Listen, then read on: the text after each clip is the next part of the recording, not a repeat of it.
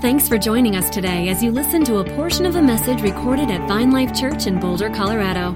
If you'd like to connect with us further, you can visit us online at www.vinelife.com. Talking about Acts, and maybe a good way to start with this is to pray. So let's pray. Father, we thank you. We thank you for your word. We thank you for your Spirit. And Lord, we know that you meet us where we're real, not where we're pretending to be, not where we're imagining to be, not where we're hoping to be. But Lord, you meet us where we really are. And we ask today that you would meet us, that your words would resonate with us in the very places that we need them the most.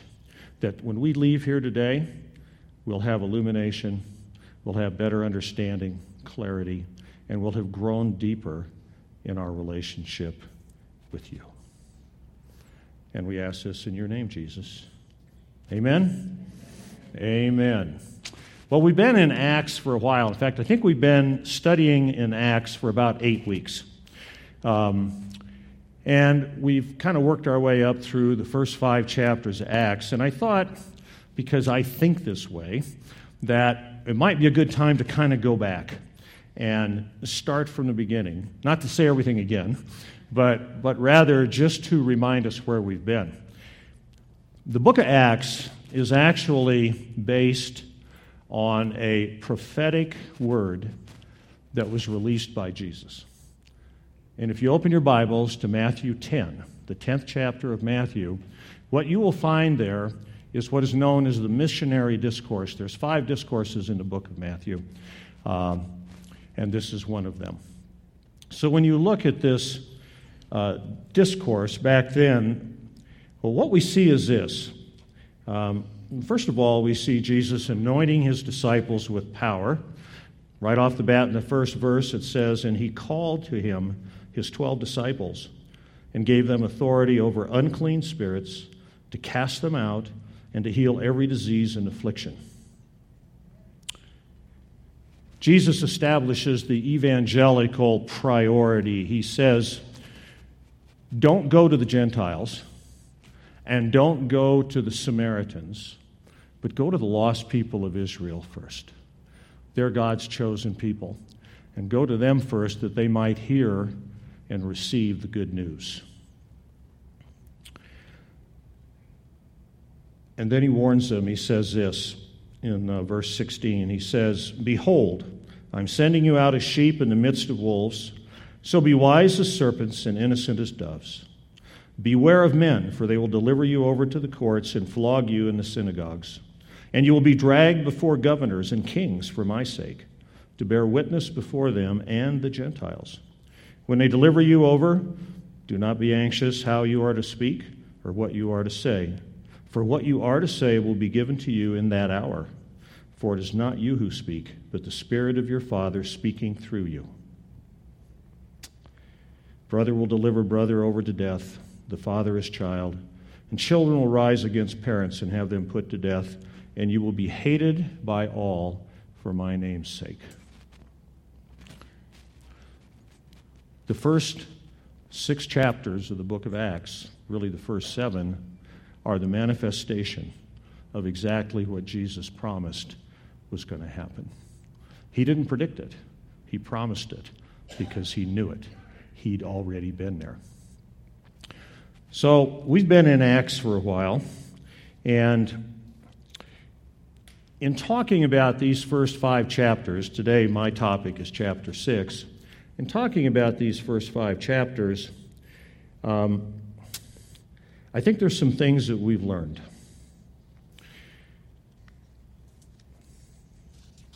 Page 2.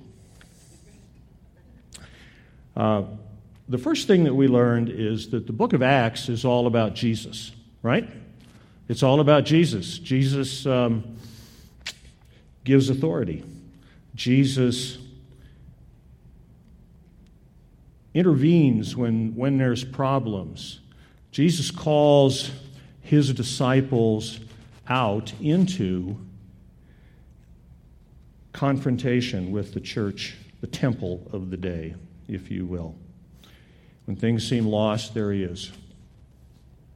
There he is. And we see his power overcoming everything.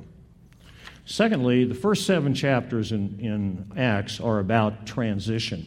This is a world that is in transition. It's a moving away from the old temple system into the new kingdom system. And we all know that transition is hard. Change is something that we can contend with more than we probably should. And the third thing is that Jesus invites us into his story. So by that what I mean is this. In chapter 3, a man who's lame is healed. He's healed by Jesus. It's Jesus who heals. It's not Peter. It's not John. It's Jesus who heals. So this man is healed, and this raises a real problem. And the problem that it raises is this. If we back up to the Gospel of John, we get a picture of a private conversation that the leaders of the temple system were talking about. And they were discussing Jesus, and it's in John, the 11th chapter, verses 45 through 50.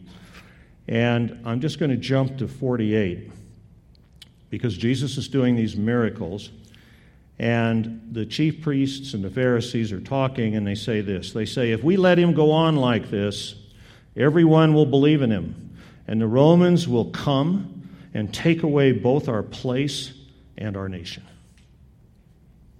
Our place and our nation.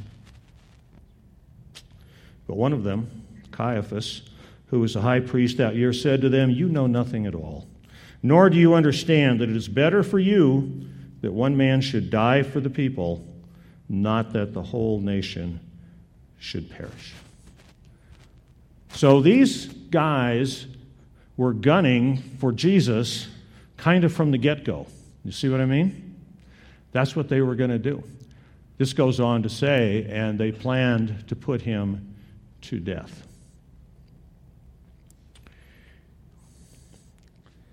So all of a sudden, we come into this place in Acts in the 3rd chapter where this man is healed. It's sort of like an unauthorized healing, you know?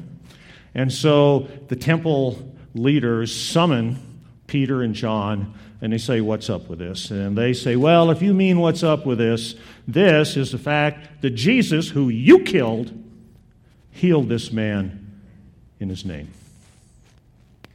Wow.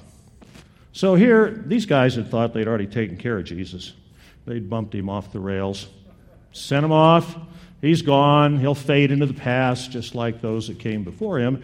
And here's these crazy people standing in front of them, telling them, this Jesus, whom you killed, healed this man.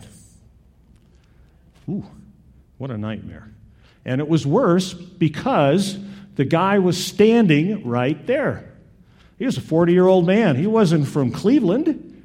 They all knew this guy. They knew him as a man who could not walk, and there he was standing there. He walked into the room, and ultimately he walked out of the room.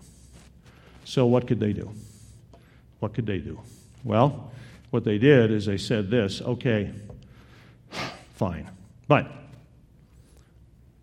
you're not to teach or to preach in the name of Jesus. Well, that didn't work very well. That didn't work well at all, because now these two guys are emboldened, and they go back to all their friends. Remember, in the first 3, things are happening. People are being added to their number, thousands of them. They're all showing up, and they're full of the Holy Spirit. And they go back, and now, what do? They pray, and they say, and now, Lord, this is in Acts 4:29, I think it is. And now, Lord, look upon their threats, and grant to your servants to continue to speak your word with all boldness, while you stretch your hand out to heal, and signs and wonders are performed through the name of your holy servant Jesus. And when they had prayed, the place in which they were gathered together was shaken, and they were all filled with the Holy Spirit and continued to speak the word of God with boldness. You know what it makes me think of? Years ago, I saw a television interview, a lot of years ago, with a guy who played for the Dallas Cowboys. His name was Leroy Jordan. Oh, he's a Dallas fan here. His name was Leroy Jordan, and I was talking to this commentator, and he said this. He said, "I play better when there's blood on my jersey, preferably my own." You want to play that guy? I don't want to play that guy. And that's what these people were saying.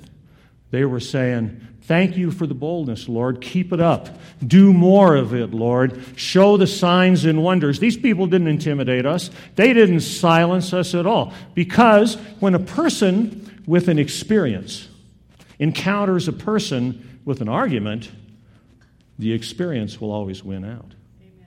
Right? The disciples, these leaders, us here today, we can't unsee what we've seen. We can't unknow what we've known. And so they said to these leaders, they said, whether we should stop doing this or not is something that's determined by God, not by you guys. They were more determined, and that is an underlying truth of our faith. That the more we are persecuted, the more we are criticized, the more we're empowered to advance this kingdom. History's replete with stories like that. Well, it didn't work. And so by chapter 5, they raise the stakes. This time, they don't summon them, they arrest them. So now they're arrested. They're in jail. And miraculously, here's where Jesus shows up. Miraculously, they're not in jail. They're not in jail. The jail's locked. Guards are in the doors. They go to bring them in to talk to the head people, and they're not there. Where are they? They're in the temple teaching Jesus, preaching Jesus. Well, by now, the Pharisees are losing the war of public opinion. This is not good. So they don't want to go arrest these people again. They kind of go more gently and say, could you come and talk with us? And so they show up. And this is the second confrontation. But this time, they've been arrested, they've been jailed, and then they've been beaten. Beaten. I mean, how would you feel if the eldership asked you to come in and we beat you? You know, we don't do that, by the way. But you know, these are their leaders, and they were beaten. And, of course, they were humbled, and they gave up, and they said, well, Jesus isn't real, right? No. They didn't say that at all. In chapter 4, verse 31, it says this, "Then they left the presence of the council, rejoicing that they were counted worthy to suffer dishonor for the name. And every day in the temple and from house to house, they did not cease teaching and preaching that the Christ is Jesus." We're not in an environment where anyone can conquer Jesus. We're not in a place where anyone can say, be silent. We're not in a place where anyone can say, this isn't true. This is a myth. This is a fiction. Jesus has overcome the world. It's the very world we live in. He's overcome it, and He's overcome it for us. We sang earlier today that we were created by God, we were created for God, and will be unfulfilled until we're in communion with God. And that is the path we're on, and Jesus is not going to let anything interfere with that path. The only thing that can change our journey on that path is us. It's when we decide to take and re-empower an enemy that He defeated. It's when we allow that enemy to have authority over us. That's the only time that can happen.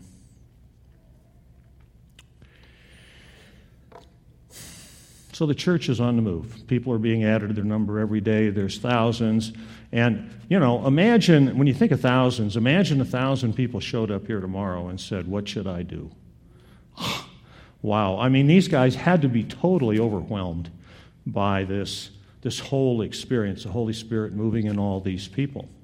So from the outside, we've got the temple system pressing on them, trying to silence them, trying to get them to stop doing what they're doing. But meantime, back at the ranch in chapter 5, we find there's a problem.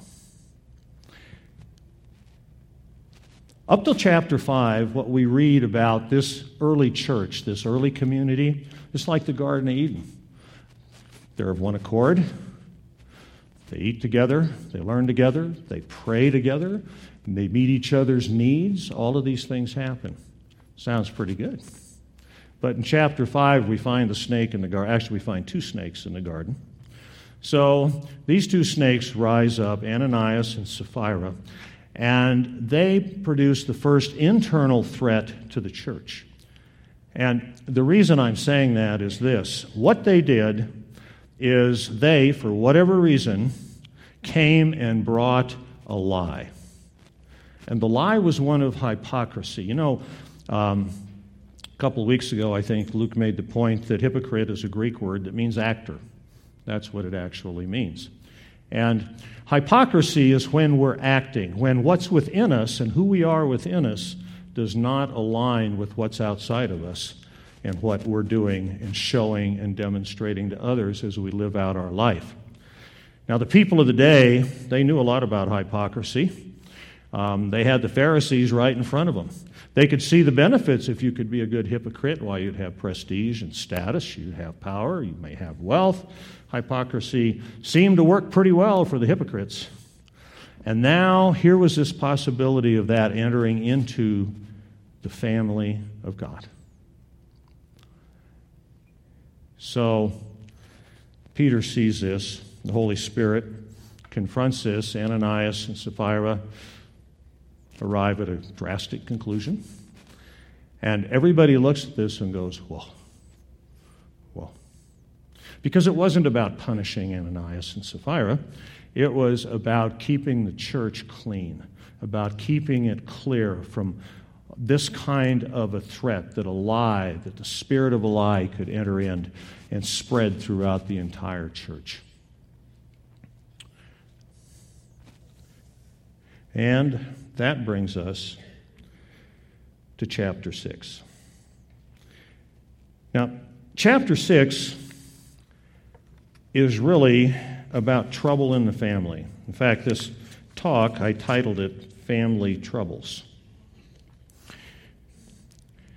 What we see in the first half, the first 7 verses of chapter 6, is we see family troubles. And it's not just a family, it's a blended family. It's a blended family. And so one part of this family is made up of what Scripture calls Hellenist Jews. And the other part of this family is what the Scripture calls Hebrew Jews. Now, for a little backstory, what this is about is this. From the time of the destruction of Israel and Judah, the Jewish population in the world was scattered everywhere. There were Jews living everywhere. And in that culture, in the first century, there was a desire for people, when they died, to come back to Jerusalem so they could die there and be buried there, the city of David, the city of the great king. So there were a lot of people coming back, and these people had been gone for generations. These weren't folks that just went on a 3-month trip. They were gone for generations. And when they came back, they brought back their culture, their values, their expectations, their language. It was all different. Now, I grew up in a blended family, and my father died when I was 8, and my mother remarried when I was 15, and she married a man who had 5 children. So suddenly my life in the blended family went from being the center of all attention as the only kid, which has its ups and downs, but still felt pretty good, to being one of 6. And what's worse, the other 5 my brothers and sisters had different customs. They had different values. They had different practices. And I'm trying to figure out, as everybody else is, how to navigate this. And the way it felt to me, it's like the story about this elderly gentleman, and his wife wanted him to go to the store and get some milk. And he didn't really want to go, but she wanted him to go. And so he got in his car and headed down the interstate and went to the store to get the milk. A while later, she's watching TV, and here's this story in the news about a car going the wrong way down the interstate. That's the one her husband's on. So she calls him up on the cell phone. He answers the phone. She says, honey, there's a car coming down this interstate going the wrong way. He said, a car? There's hundreds of them. Well, that's the way it felt in the blended family. There's hundreds of them, and they're all different. Okay? So Luke, writing to us in chapter 6, or he's writing to Theophilus actually, in chapter 6 says this, now in these days when the disciples were increasing in number, a complaint by the Hellenists arose against the Hebrews because their widows were being neglected in daily distribution. Hellenist Jews.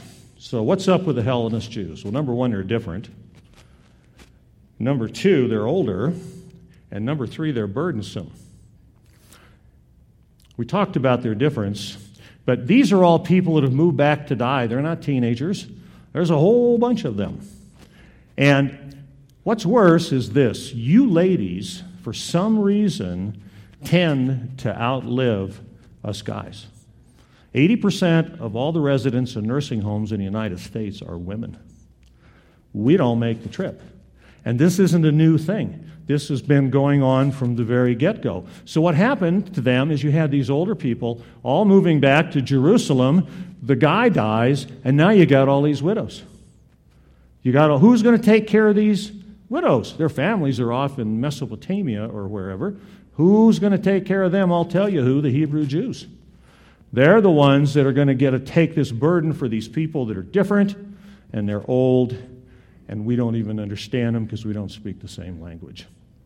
So you can see how conflict would arise in the church. But there's a bigger conflict than that. You see, when you think about the conflict as it's presented here in Scripture, it was about the distribution of food to these Hellenist widows. Well, common sense would tell any of us, although I admit we've read the book, okay? Common sense would tell us that Moses already figured out how to deal with this in his day, and what he did is he delegated authority. He appointed judges. So what did the apostles do? They turned to their broad community, they called them all together, the thousands, and they said, look, we want you to pick from among your community 7 men, maybe one for each day of the week or something, 7 men to oversee the distribution of this food.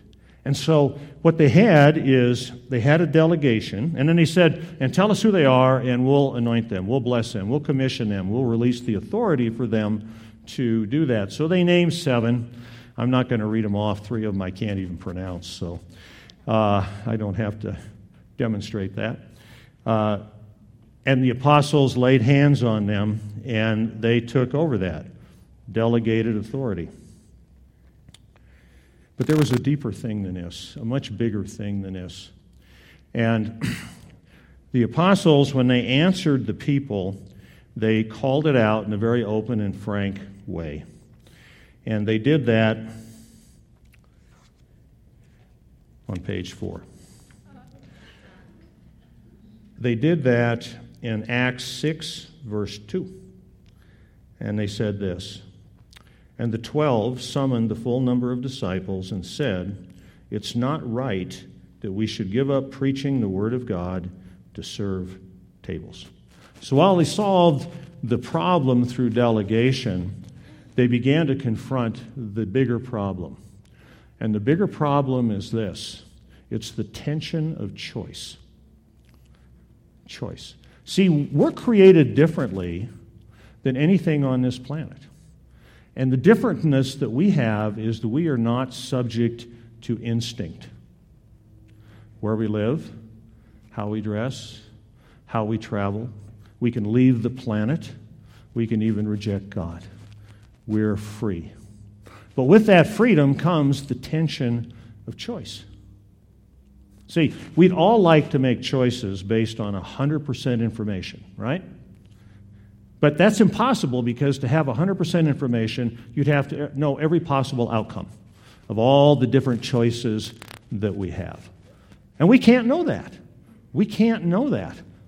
And for these people, they don't have the law. They're past the law. They're past the temple system. They have the Spirit. So how do they make their choice? How do they figure out what is the right thing? Well, I hope it's the same way we all do it. And that is that we look to the Lord. We look to the Lord. Think about the distractions that we have in the world of today. I mean, wow. It's almost overwhelming. In fact, it is overwhelming, isn't it? Here we sit. We got the kid in Korea with the rockets. We don't know what the Russians did to our election. Then there's politics. Then there's religion. Then there's gender issues. Then there's the Denver Broncos and the Pittsburgh Steelers and the Kansas City Chiefs and those Cowboys, wherever you were there. Wow. How do we ever figure out where Jesus is leading us? How do we ever cut through the clutter? You know, sometimes I wish, and I enjoy football, but sometimes I wish that all of us could express as much enthusiasm for our kingdom walk as we do the game on Sunday afternoon. It'd be a different world, wouldn't it? It would be. But that clutter can come, and it can overwhelm us, and now we're in a trap where we have too much information and we have too much emotional vulnerability. You see, I don't think there's an emotion, well, let me say it this way, one of the most powerful emotions we have is righteous indignation. That's when we see ourselves or somebody else has been treated unfairly. They've been done dirty. They've been oppressed. They've been discriminated against, whatever it is, and we pick up that offense and we have tremendous energy. And what we allow is we allow our circumstances to overcome our calling. That's what we do. And so now we lose sight of where Jesus is at. And that's one of the real big lessons of the book of Acts. And that is that Jesus is at the center of our life. If we don't have Jesus at the center, if we bump him out of the way and put ourselves in the center of our life, then now what we're saying to Jesus is, no, I want you to enter into my story. I need you to enter into my story. I need you to solve my financial problem. I need you to solve my health problem. I need. Rather than asking the question, Lord, what are you doing here? What are you doing here? Show me what you're doing. Help me discern what you're doing so that I can see how to align with that and move in concert with you, move in partnership with you towards the end that you have defined in this situation. Because you know what's best. You know what's best. So for the apostles, here they have this issue with the serving of the tables and the Pharisees picking on them and the snakes in the garden and all of these things. So what do? Well, what they do is they recalibrate. They didn't think that serving widows was beneath them or anything else. They were asking, Lord, what is it that we should do? And to know that, you ever been lost? You ever just been lost? One time I got lost. I was hunting. And I'd gone over this ridge and down this ridge, and it was getting late in the day, and I needed to get back up that ridge to be able to kind of see where I'd come from. And this fog was rolling in. And I'm steaming up this mountain as fast as I can, puffing like an old locomotive and all of this. And I get to the top about 20 seconds before the fog rolls in, and I look out across the countryside, and I haven't seen any of this before. I have no clue where I am. None.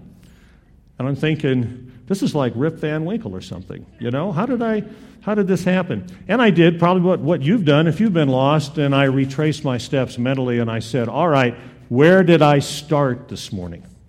Where did I start? How did I travel? And what were the turns I made along the way? That's what the apostles did. They went back to Matthew 10. And they said, what did we set out to do? What was our commission? What does it say? It says, heal the sick, raise the dead. So that's what we're about here. We're called to bring the good news. Jesus says in the first chapter of Acts, you're to be my witnesses. You're to be my witnesses in Jerusalem, Samaria, and Judea, and to the ends of the world. And that's the way Acts unfolds, the first 7 chapters of Jerusalem. 7 and 8 are Judea and Samaria, and 9 through 28 are the rest of the world. So they went back to their roots to try and discern what they should be doing. And they concluded it's not right that we should give up preaching the Word of God to serve tables. So the first 7 chapters of the book of Acts can kind of be summed up in terms of what does it mean for us individually, personally, and what does it mean for us as a community, the community of Vine Life. On a personal level, as I said, to walk in the kingdom way, to be people of the kingdom, we have to keep Jesus at the center. We are free from instinct, and we do have to make decisions. Every day we face a lot of decisions. Guys here might relate to this. Sometimes I have to clean up my workbench. Now, I hate this, okay? Because it may look like I'm just putting things away, but it's not. It's hundreds of decisions. I have to decide all these things. Do I keep it? Do I throw it away? If I keep it, where do I put it? If I put it there, will I remember where it is? Do I need it? I mean, it's an agony of decisions. And every one of us goes through this to some degree or another every day. But what we don't want is to miss the important decisions. How sad it would be to pour out a lot of effort and a lot of energy climbing up this ladder against a wall to get to the top and look out and see it's the wrong wall. That isn't the wall Jesus had us to climb. How would you like to spend 20, 30, 40, 50 years doing something like that, only to discover that because we didn't discern at the front end, because we didn't go back to our roots, because we didn't look at what God created us to be, we spent all this time and effort and we climbed the wrong wall. That'd be a lot of work for nothing, wouldn't it?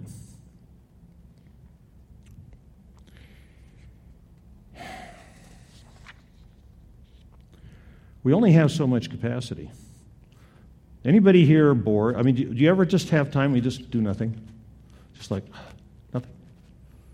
Anybody? Well, me neither. Mark, you do? Well, we watch the Broncos. See, we filled our lives with a lot of things. And because we filled our lives with a lot of things, we parcel out our capacity. I remember Luke one time some years ago sort of closed off the outside world. He stopped watching TV, he stopped reading the news, he stopped all of that stuff to unclutter his life and to be able to focus back into what Jesus was saying. Distractions. That's what the apostles had. They had all these issues, all these problems, all these distractions, but they went back to their original roots.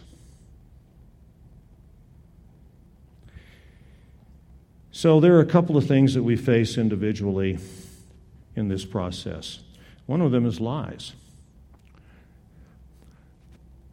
I think most of us have believed certain lies about ourselves somewhere along the way. And I think a lot of the times it's in our conversation with ourselves where we become aware of that. And in doing that, you can generally, a lot of the time, you'll find right out in front of those lies are two words. One is always, and the other is never. And we say to ourselves, I always do that wrong. I never get that right.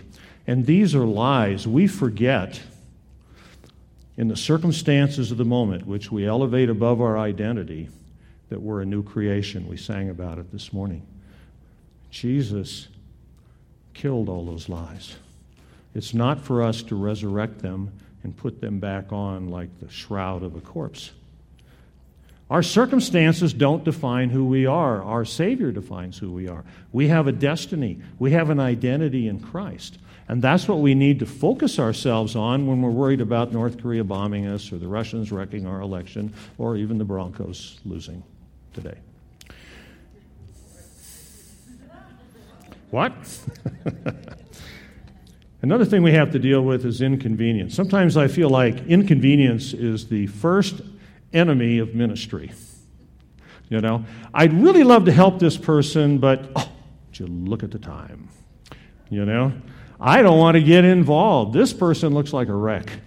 Been there, done that. I don't want to get into that.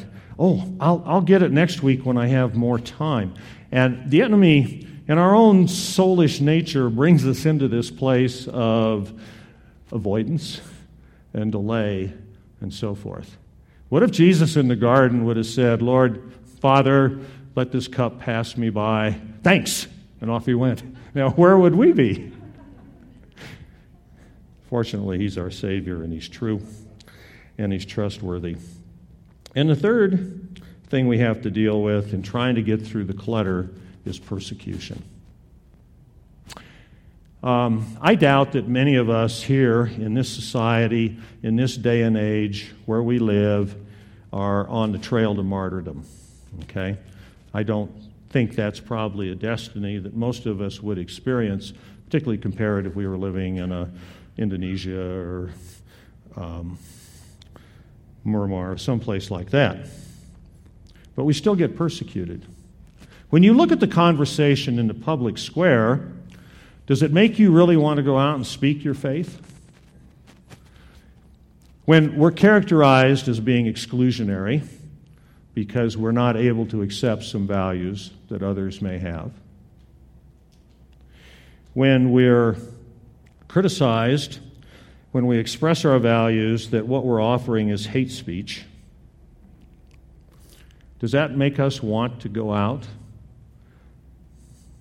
When we meet other evangelists, I remember some years ago, we used to go to CU football games, and on the southwest corner of the stadium, there's a buffalo statue. Have any of you seen this? Big buffalo statue. And after the game, there was a group of well-meaning people who captured the buffalo, and there's a guy on the top of the buffalo with week after week with this megaphone saying, "Repent, the end of the world is at hand, ...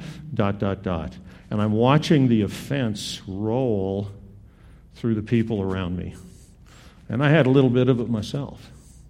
Because this was a call-out kind of evangelism. This was a call-out that says, change your ways, you're wrong, you're going to hell. If you died tonight, do you know where you'd be going? It's that kind of thing. It's very hard for people to accept that. It doesn't invite them into anything. It tries to compel them into change. It doesn't offer internal transformation. It proposes external confirmation. That's what it does for us. So it's hard for us to see persecution for what it really is. Because it's not the kind where the elders summon you and beat you. It's the kind that erodes confidence. We have bad examples of how to call people out.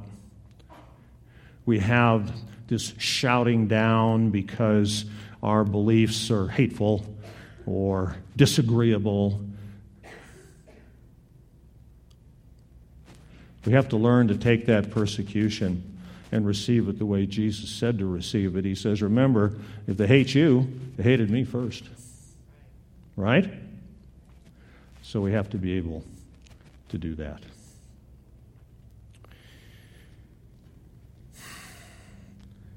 And then there's us as a family. I want to talk about that a little bit because we're a family. We're a family. God has called us together. Imagine if you went to Lloyd's of London, big actuarial insurance firm, and you said, I would like you to go 1 year into the future and calculate the likelihood, the odds of this particular group of people all being in this room at 11:45 Sunday morning, October 22nd. It would be spectacular.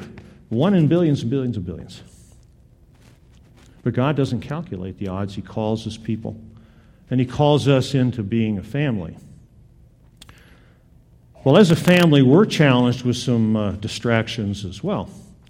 One of the distractions is comparison. You see, every spiritual community is different. We're called to different things in different places, but it's easy for us to fall into comparison, and comparison is the heart of all discontent. Because if we compare ourselves to, say, another church, and we decide we're doing better, then we're brought into a state of pride. Not only that, but now we've established a bar that we're going to have to try to continue to hit. And we're not looking at Jesus in the center anymore. We're looking at us in the center. That's what we're doing. If we compare and we find ourselves inadequate, then what we do is we immediately say, well, what's wrong? What's wrong? Is it me? Is it our leadership? Is God mad at us? What? Why do we seem to be inferior? And can you see, this is all a lie. This is ridiculous. It really is. And yet we can fall into that, and we need to put that aside. At Vine Life, in this season, we're called to be a missional community. Our call is to equip and send people. We're not in the role of building an audience. We're not trying to get butts in seats. Okay? That's not what we're after at all.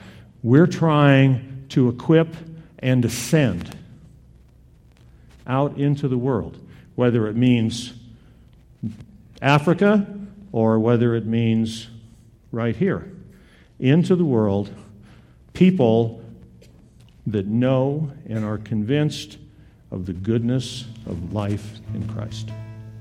That's what we're trying to do. That's what we're trying to do here. So there's a few things that we have to acknowledge as a group. The first thing is uncertainty. Right now we're in this roller coaster of transition. We're moving from an attractional community led by a senior pastor to a missional community led by a group of elders. And that's a difficult transition. First of all, being one of that group of elders, I think I can safely say that we don't always have all the answers. When the how comes and the what abouts arrive, we don't necessarily know. So that causes uncertainty in us and therefore in everybody else. That's what happens with uncertainty. But we know this: Jesus is not surprised. Jesus isn't wondering what we are going to do. He knows. He knows. And if we'll just trust Him, we'll walk through that. And uncertainty will not have a place. Something else we know is that we're heading on a direction. The first part of that direction is discipleship. What did Jesus say? He said, go and make disciples. Didn't He say that? Matthew 28, go and make disciples. How can we make a disciple if we're not one? How can we give away something that we don't have? And so the fuel for being on mission, the fuel for expanding the kingdom, the fuel for changing the world is our own discipleship and being a disciple.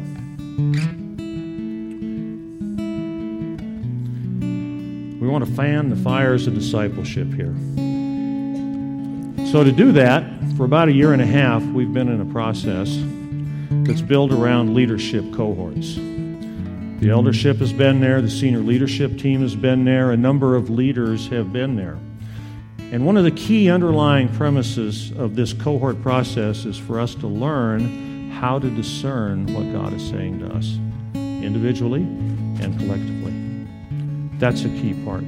Today, I think we have about maybe 40 people that are involved in cohorts right now. It's a year-long commitment. And by the way, if you're here and you haven't been invited to one yet, don't worry. Your invitation's in the mail. It's coming, but we can't do it all at once. We have to build because we're equipping equippers. So we want to fuel the fire, or fan the fuel of discipleship. And the way we're doing that is through cohorts. We need to get this right. We need to get this right. I mean, and we're not going to get it right all the time, but if we can get this right, then we can move ever closer to the destiny that this house is called to, and that you're called to because you're part of the house. The second thing is communications.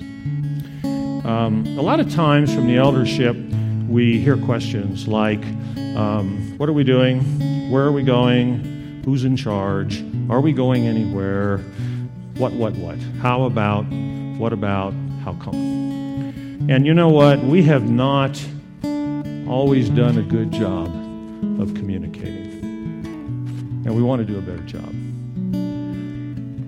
The apostles in Acts gave us a clue when they said it's not right for us to serve these tables. They were open, they were transparent. And we want to be open and transparent as well. So we're actually going to start this Sunday, and we're going to stay after service for 20 to 30 minutes, and we're just going to sit over in this corner here, and we're just going to have a circle of chairs. It's very informal, and we're going to sit there, and we would like to meet with you. We invite you all to stay. It'd be interesting if you all did, but we invite you all to stay because, there are people here that have been in this community for a long time. There are people here that were like the 7 that were picked. You look around the room, I see Valerie over here with the kids. Just like those 7, she's one of our deacons. I see Travis here leading worship, like one of the 7. They're our deacons. Throughout this room, there are leaders in ministry. And more than that, throughout this room, there are countless other people that are helping them. You saw the teachers. So one of the things that we want to continue to do is to expand leadership. We need to hear from you. If you've been around here for a while, you probably have some great insights. If you're new and you haven't been around here for a while, you probably have some interesting observations. I know I've lost my ability after all these years to really understand how we appear to those that haven't been part of the community for a while. So come and sit with us. Let's talk. Let's be transparent. And let's hear your hearts. And we'll be happy to share ours as well.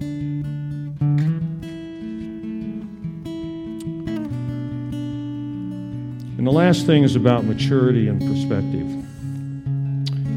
We all come from different traditions. One time I was meeting with the Lions Club over in Dacono, and we were looking at the possibility of using their space as a secondary campus and a place for Wellspring to be closer to those that can use their help. And one of the Lions Club board members said, "What kind of people go to your church?" And I looked at him and I said, there were about 10 of them there. I said, "Believe me, whatever you are, we got one of you. We got at least one of you. We're very diverse." And when we come into this environment, something that we need to do is we need to put down the perspective of our origins. We need to set that aside and instead ask ourselves, posture our heart, Jesus, what are you doing? What are you doing here? What am I seeing here? There'll always be conflict in church. I think John Wesley was quoted as saying, when God cast Satan out of heaven, he landed in the choir loft. Because there'll always be disagreement about shades up, shades down. Cross in the side, cross in the middle. Music too loud, music too soft. Too contemporary, that will always be there, but we need to have maturity and perspective and understand that the right question isn't, should we turn the music down or raise the blinds or lower them or whatever. The right question is, Lord, what are you doing here? What are you doing here, and how can I align with that? Because that's where the truth lies, and that's where life lies. In the first chapter of Acts, in the first verses, Jesus is asked, well, Lord, is it time for you to restore the kingdom of Israel? After all this, these guys had missed it. After all of this, they were seeing a geopolitical kingdom, not a kingdom of God. And Jesus didn't answer the question. He said something quite different. He said, no, you're going to be my witnesses. You're going to be my witnesses here in Jerusalem, Samaria, and Judea, and unto the ends of the world. That's what I'm inviting you into. And that's what he invites us into today. Jesus focused them, and he focuses us on a higher vision, a vision to change the world. In Matthew 10, we read this, and whoever does not take his cross and follow me is not worthy of me. Whoever finds his life will lose it, and whoever loses his life for my sake will find it. In the tension of choice, when distractions roll all over us, there's only one thing that we can do, and that is to turn to Jesus. That's the only thing we can do. But when we do that, everything changes. Out in front of the church here, there's a little grassy knoll, and on that knoll, there's a little tiny white tombstone. It's about so by so. Very small tombstone. And inscribed on it, it says, "Here lies self." That's been there for a very long time. And it calls us all to put down our life and pick up our life in Christ.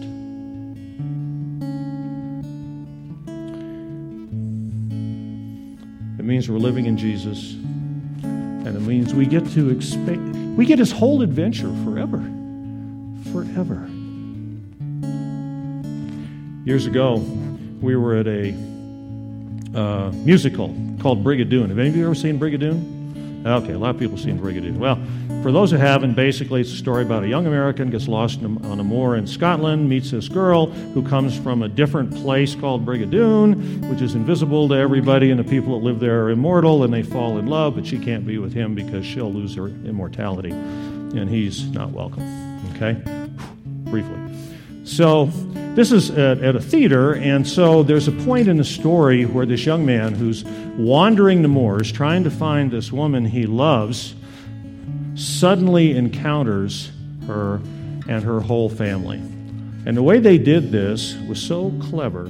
What they did is they hung a sheer curtain down in front of all of these people that were posed as the family. And they shined a light straight down the face of that curtain. And the effect that had for us in the audience is that it made it opaque. We couldn't see through the curtain at all. And then as they unfolded the story, they dimmed that light that was shining down the face of the curtain, and they brightened up the lights that were shining into the heart of the curtain. And that curtain was opaque, then it shimmered, and then it disappeared. And we saw the family. We saw the truth. Jesus does the same thing for us.